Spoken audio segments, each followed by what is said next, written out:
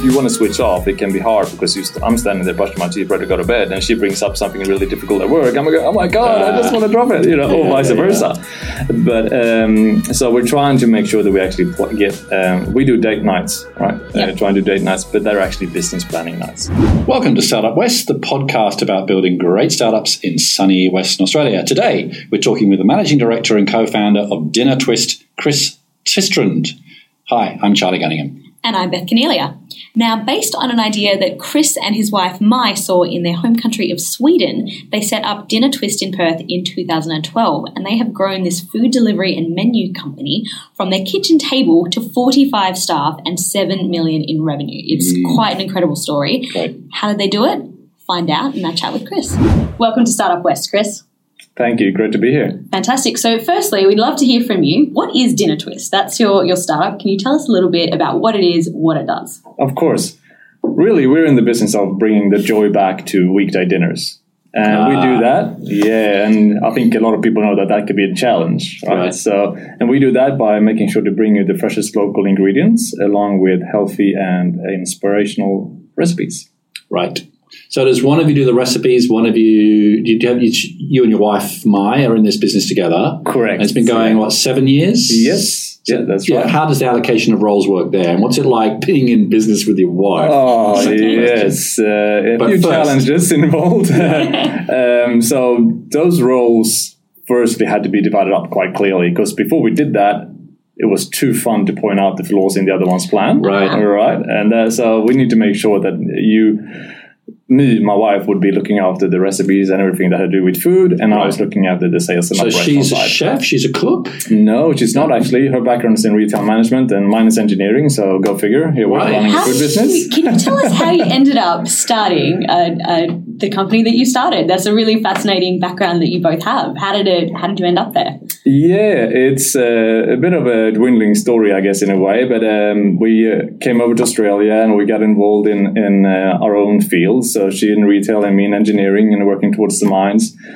Since we met, though, about 10 years ago now, or 12 years ago now, we knew that we wanted to run a business together at some point. Right. We just didn't really know what. Mm-hmm. And when we had our first child in 2011, we did the thing to go home to a family and show our first child and, meet the family and all of that. Because you're from Sweden. Back to Sweden, right? Correct. And then at one stage we were at a friend's place and the doorbell rang on a Sunday night. And there was a guy out there with 2 bags of groceries and matching recipes. And the excitement that unfolded in that household when that food was arriving was amazing to see because they were both working. They were very busy. They had 2 young daughters. Right. And the whole dinner was a real stigma at their house because no one really wanted to look after it. So they ended up doing takeaways or just the same old meals you've always done 1,000 times. Right. And even the year before, he had given her a cooking class for a Christmas gift, and that's not recommended. Not a good Christmas gift. So a meal isn't delivered. It's recipes and ingredients for those recipes. Correct. Every week. Correct. Which allows a busy household to actually cook healthy and dinners in little or... And you're also creating, or the family is doing the meal together. Yep. That makes it a bit less of a stigma, a bit more interesting. Correct. And secondly, you're doing different meals. You're discovering new recipes every week, courtesy of your wife. Is that right? Yes. Yeah, exactly right. So her and the team, there's a few of them now. Used to be her in our home kitchen. Now there's a team in a larger kitchen who's preparing the recipes or planning the recipes. But it allows people also to get that inspiration into their home and maybe eat outside of their comfort zones. All of a sudden, the kids are trying vegetables they would never otherwise touch because it's Dinner Twist, right? And it's not what mom usually puts on the plate or whatever normally comes their way. Yeah. So it sounds like you've had quite a bit of growth since you've started. So where's the business at now? Well, at the moment, we're serving thousands of customers around Perth, and we got a 45 team that is working with us in our new headquarters in Canning Vale, which we just moved into in August, which is great. We're finally in a spot where we can, properly deliver the kind of product that we were looking for in the onset. And new team members coming on board as we speak. How do you keep coming up with, or how does your wife keep coming up with new recipes every week? It is, they have probably the toughest job, Yeah. right? Because they need to stay seasonal. They need to make sure that they keep it interesting. It needs to be healthy. And, it needs to cook in 25 to 35 minutes to make sure that it's actually being doable on a busy weekday as well. So they spend a lot of time drinking coffee and looking through magazines, I think. But that's where they get their inspiration. That's exactly right. That's what they tell me. No, so they're a really creative team. I presume part of the skill is also to be clever with your ingredients such that it can do quite a few different recipes in a week, because otherwise you're going to be delivering too much food, and that's going to put your costs up. So there must be a very clever, almost algorithm to the thing, how it all works. There is a lot of thought process that goes into it, and there are a few different services around where you can get individual or separated meals, but our focus is to reduce food waste. Surely that reduces our cost. That's great, but also the food waste is a big problem, worldwide. Right. So if we use half a vegetable in one recipe, it will be used later on in the week. So you will fill your fridge on a Monday, but by Thursday, Friday, you'll have an empty fridge and nothing goes in the bin. You don't need to go shopping. You don't have to think up recipes. It gets delivered to you. So it's a weekly thing, fortnightly. Are there different levels for families and you can choose single millennials? And yes, there is all those different flavors. It's very hard cooking for one. So, like in someone who cooks for one, it's most nights of the week. It's really frustrating. So having that kind of what you need is dinner twist. Then. I think it is, and that's actually I wanted to ask because there are competitors in the market. Yeah. So tell us a little bit about how busy this space is and where you sit in it. It's changed a lot since we started the product or built the business in 2012, 2013. So we were the only ones in WA. So we spent a lot of time educating the market. And if we got $1 every time someone's saying, well, if you cook the meal for me as well, I would do my dishes, So because they were used as the ready-made product, it just arrived at the door. So we spent a lot of time making sure that people understood that this is something you can do on your own. You can actually cook these meals without going crazy at the same time, and we will actually deliver the freshness of the quality that you're expecting, because everyone has their way of squeezing an avocado or picking their tomato when they're in the supermarket. But since then, a lot of businesses, as you say, has entered the market. So it became really important for us to find what we could do really well and what we enjoy doing as well. Not only what we wanted to be different at, but we had to actually enjoy that process. And when it comes for us, it's really about supporting the local farmers and the local quality producers of food. So we go and visit our fish supply regularly. We go down to see where the farmers, where the cattle is actually looked after. So we make sure that we know where our food comes from. Is that an important part of the message as well? Local produce, responsibly sourced. Consciously sourced and sustainable fish, and make sure that animals are actually treated fairly. And that's a point of difference as well with your business to some of the other new entrants? We would think so, because it's really important to us. And I'm not going to say that it's not important to them, but we make sure that we really know what we supply, because we want to look every customer in the eye and say they're getting the best product available. And we know that they're feeding their kids as well. So that becomes really important for us as parents to know that we're giving good product food to our... So how many others are there, and where are you in the marketplace now? I think we're 7 years in. Yeah, so in the market, there's probably there's one large global player in the perf market, which is HelloFresh, which I think many people would have come across. Never heard of them. Never heard of them, right? Only heard of Dinner Twist. Yeah, that's good. That's good. And then there's a couple of local players that have come up as well, which I think is great. I mean, there is definitely a few different varieties of this, and there's room for all of us in this market. Cool. Absolutely. And so I remember coming across you at Curtin Ignition. So I think you won a Business News Startup Award, and with that you got the Curtin Ignition program. That would have been, 2015? Sort of 3 or 4 years in? That's right. Yeah. What was that like? Because Curtin Ignition is opening again for this year. For someone who's been through the program, and then you've significantly built your business since then, what did that give you as a program? It changed the way we came about our business, really, because before then it was husband and wife and a couple of friendly people helping out type of approach. Almost like a hobby business. Yeah, it was. Even though we had the aspiration to actually get it beyond there, we didn't have the tools or the knowledge to actually do that. So when we were lucky to get the Rising Stars Award in 2015 and a week on Curtin Ignition, it allowed us to make a plan for the business, knowing what was required to actually free up cash and use that cash to scale and think about how to scale it properly. And that just became, a really... And I suppose it gave you a week to think about your business rather than being this hand-to-mouth running the business. Yes. It's good to step away from the business, right? And being questioned and getting access to so many mentors that has so much good advice, and people that I'm still in touch with today who gladly share their experience and knowledge for... So what sort of things did you do that maybe you hadn't thought of before, or that made a material difference and allowed you to scale? Because I think you're now running at 7 million revenue a year. You've got 45 staff. That's a successful business, startup or otherwise. So what did you do different post Curtin Ignition that really sort of allowed you to scale? I think it taught us a lot about the different areas of planning and looking forward to how to implement a strategy into your business, because being forced to put that in front of other people made you have to sort of step outside and look in, which you don't often have time to do. So those learnings continue to apply. So able to actually do that ongoing. But one of the key aspects in the beginning was that we were often living hand to mouth, as you said, and being able to actually now free up a little bit of cash and know how to invest that cash to reinvest in the business. Right. Those learnings never stop applying, right? So that keeps, and knowing that there's so much more to know. So learning more about business is something that has become a very natural thing for me now. So I just go out seeking learning all the time and new ways of doing it. When did you think, I've got a business here, this is more than a hobby, this is actually going to make money, give an income, employ people, it's solid, it's got a life and a momentum of its own? I've thought that twice. Right. Twice. So I left my job at GE at the time to actually start the business with my wife, and I thought that this is going to be great. We made a business plan. Within 12 months, we were going to be having thousands of customers. We were going to be swimming in money. This is going to be going gangbusters. So it was the point of ignorance where you were like, this is going to be great, exactly before you knew. Yes, and I pull out that sheet of paper sometimes, the business plan, look at it, go, oh my God, yes. But we jumped headfirst in, and we took our savings, and we just started running with this. And about 12 months later, ran out of cash. So did you have to raise money? We didn't raise money, and we haven't raised money, so we bootstrapped all the way, which was one of the tougher moments in that is when I had to go to my father-in-law for money. Oh, yeah.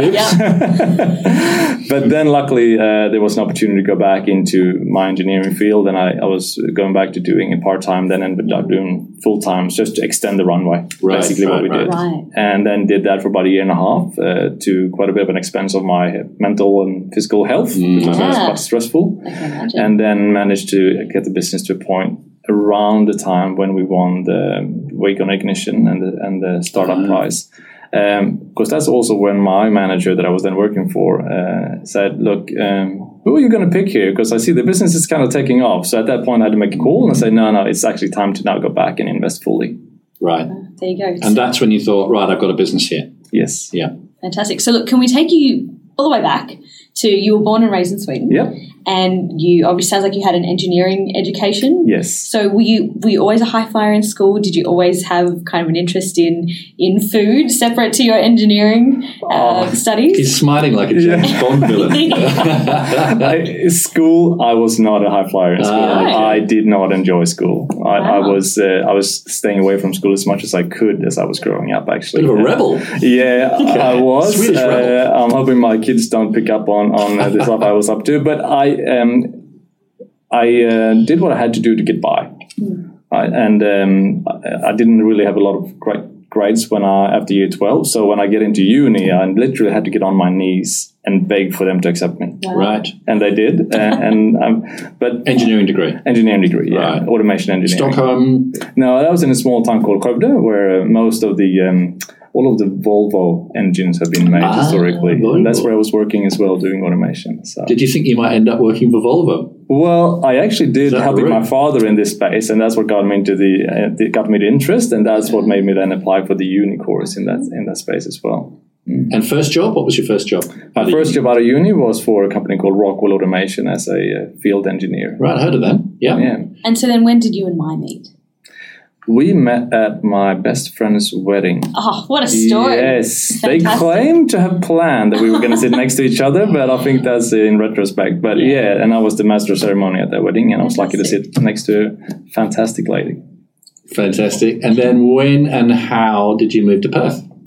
So we met, and then we moved back to my hometown, Gothenburg, and spent a couple of years there. But we were not really ready to settle down, and build a family and have a house. So we thought we'll just spend some years abroad.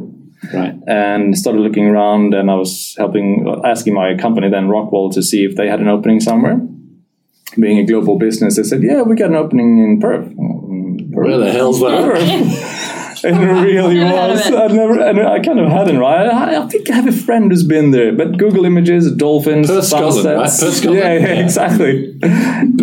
So we thought, yeah, great, let's do it. And that was supposed to be, 2 to 3 year assignment, and here we are 10 years later. And so you came here, you had both your kids here? We've had both our kids here. Yeah. Age now? Our younger Axel is 3 years old, and older Leah is 8. Axel, what a great name. Wow, that is a good name. The musician in you. Oh, yes, there is an E in there. So look, can you tell us, we have touched on some of the challenges of making the recipes, but are there any special challenges that you come across in your particular type of startup that you can kind of share with people about what makes you a bit unique? I think we probably come across a lot of challenges that a lot of people can feel are unique to them. I think it's coming, but we picked a business that is very personal, in terms of how people cook at home and what type of groceries they buy and how they want to eat. And that has been the hardest part, I think, convincing people that they can trust us with this. Yes. Inviting us to dinner is what we say, right? Because that's what they're doing, right? They're inviting a stranger to dinner, and we really appreciate that trust, but it's also very hard to break that mold. Yes. But it's also what makes it the most rewarding is when someone connects with you and say, look, thank you so much for the amazing service and the product, and my daughters are now healthier and I'm feeling better and we are eating together, and it brings then a personal benefit that I could never dream of in my previous career. Any bad things have happened? I'm thinking, food goes wrong, food is bad, someone gets sick and sues you. I don't know. They're eating it, so things could go wrong. Right? No, 100%. And there's definitely that's always on our mind. And that's one of the biggest, risk factors when dealing with consumable goods like that. So we have a very high standard. We have been lucky and vigilant, I guess, to make sure that we are very, very careful with how we treat our food and how we source it and how we bring it to people. Touch wood. Touch wood so far. So you have the added challenge of, as we mentioned at the start, you guys are a husband and wife team. Yes. So how does that play out in the business? You never answered that question. I noticed that. That's why I brought it back. You've thrown it back in there. I think it is. It's great in many ways because I don't know who else would have put up with me with the amount of investment. Very diplomatic. But because if you're not both invested and I know how many hours and stress and thought process we put into our business, and if you don't have the acceptance from the other party in your home, I think that would have been hard. Yeah. So we've both been equally invested, both been convinced that this is going to work and determined that it's going to work. So willing to sacrifice our own time a lot. But also it's hard because then, we need to switch. It consumes your life, exactly, I imagine. Because right. once you're at home, it's still the two founders are in the room. And if we have a fight over breakfast, I can't just go, I'm off to work, see you later. Because then there she is. How do you do the boundaries then? We are stopping office. Now we're talking about kids or family or something else. How do you manage that? We don't. That's the short answer.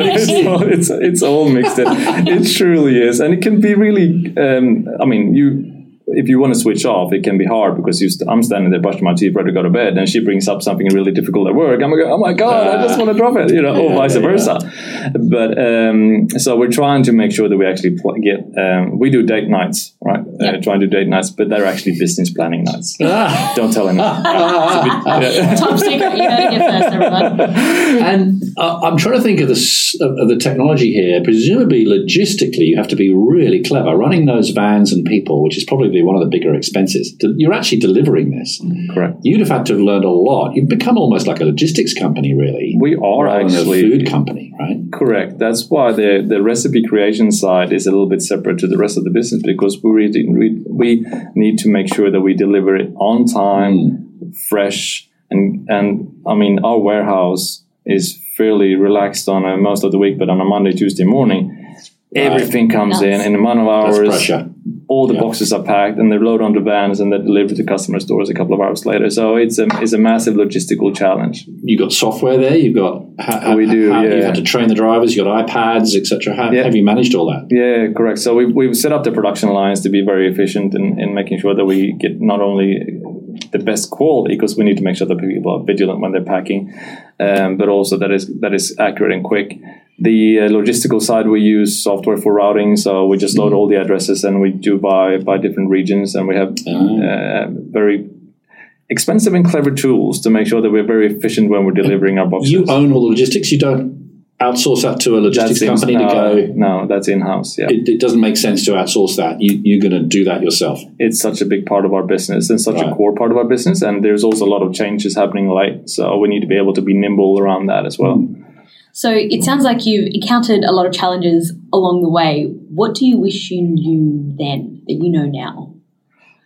I can't wait to start another business. I can start everything, all things. Well, in a way, because it's not having had a business before, and not having, I guess, started a business in Australia before. I think there was a lot of learnings there just about how it's all set up and what the expectations are. So the Curtin Ignition program did a lot of that as well. I mean, I think it would have taken 6 months of our startup time because of just being able to consolidate and prioritize what's important. So flipping that question, what advice would you give to other Perth founders? Right. They need to make sure that they really surround themselves with people who have experience and who are willing to share their experience, because there's so much to learn, whether it's in your industry or not. There's always little bits and pieces to take on and just make sure that you feed yourself and inspire yourself by others. Do you get much contact with the startup community? I think I introduced you here to Riff. It's the first time you come down to the Riff co-working space, and it blew you away, actually. Yes, it did. Yeah, so impressive. Do you get out to much startup events or business networking events, and are they of value, or you just head down in the business? They're definitely value, but it's hard to find the time, I must admit. I wish I could find more time for it. So it's on my list of things to do in the next year is to get out there a bit more. Great. Fantastic. Well, we're going to finish with a rapid quickfire round. So first thing comes into your head, Chris. All right. The single most important factor that makes a successful startup? Determination and passion. Insourcing or outsourcing? I think I know the answer to this. Look, at the beginning, outsource, because you need to have some kind of safety and not spend all your money at once. But as soon as you can, insource. Right. Should a startup self-fund or raise money? Another question we probably know the answer to. Look, I say self-fund, but if you're looking to grow rapidly, and then sure, go out and get some money. Some things need to be built. You need to raise the money to build. Correct. Yeah. You a PC or a Mac guy? Mac all the way. All right. Red or white? White. And we talk about wine. Yeah. We had someone answer blue once. I think that was Tim Brewer. That was a great answer. People said I like. They've done this in very different ways. That's great. If we're talking about wine, then it's actually red. There you go. I think we should add wine to the end of that question. Yeah. I thought it was a personality reflection. I know. Maybe we should just keep it like that. Just to see what answers we get. It could go either way. Apart from Startup West, because I know you have been listening, because you've made some lovely comments about this podcast. Do you listen to podcasts? If so, which ones? Yeah, I frequently listen as soon as I get in the car, and I enjoy a lot of the business podcast. Any stick out for you that you like? One on the Scaling Up by Bill Gallagher, which is part of the Scaling Up network. Yeah. It's great because that has business advice on a bit of a smaller level. And Masters of Scale is always an inspirational Master Scale, Reid Hoffman. That gets mentioned a lot on this show, actually. Well, thanks, Chris. And we want to wish you and Mai and your team all the very best for the future. Thanks, everyone, for listening. Don't forget to give Startup West Pod a nice review. That helps other people find us. Do subscribe so you'll get the next pod in your feed. You can now find us on Spotify and pretty much any podcast platform you can imagine. Thanks, Charlie. And also thank you to our sponsors. So Startup West podcast is produced by Startup News and it's brought to you by the fine people at Raise, Space Cubed, Curtin University and BDO. So it's also recorded at the brand new podcasting studio, as we mentioned, in Space Cubed, or Riff powered by Space Cubed, in beautiful downtown Perth, Western Australia. See you next time. See you, Chris. See you. Thank you.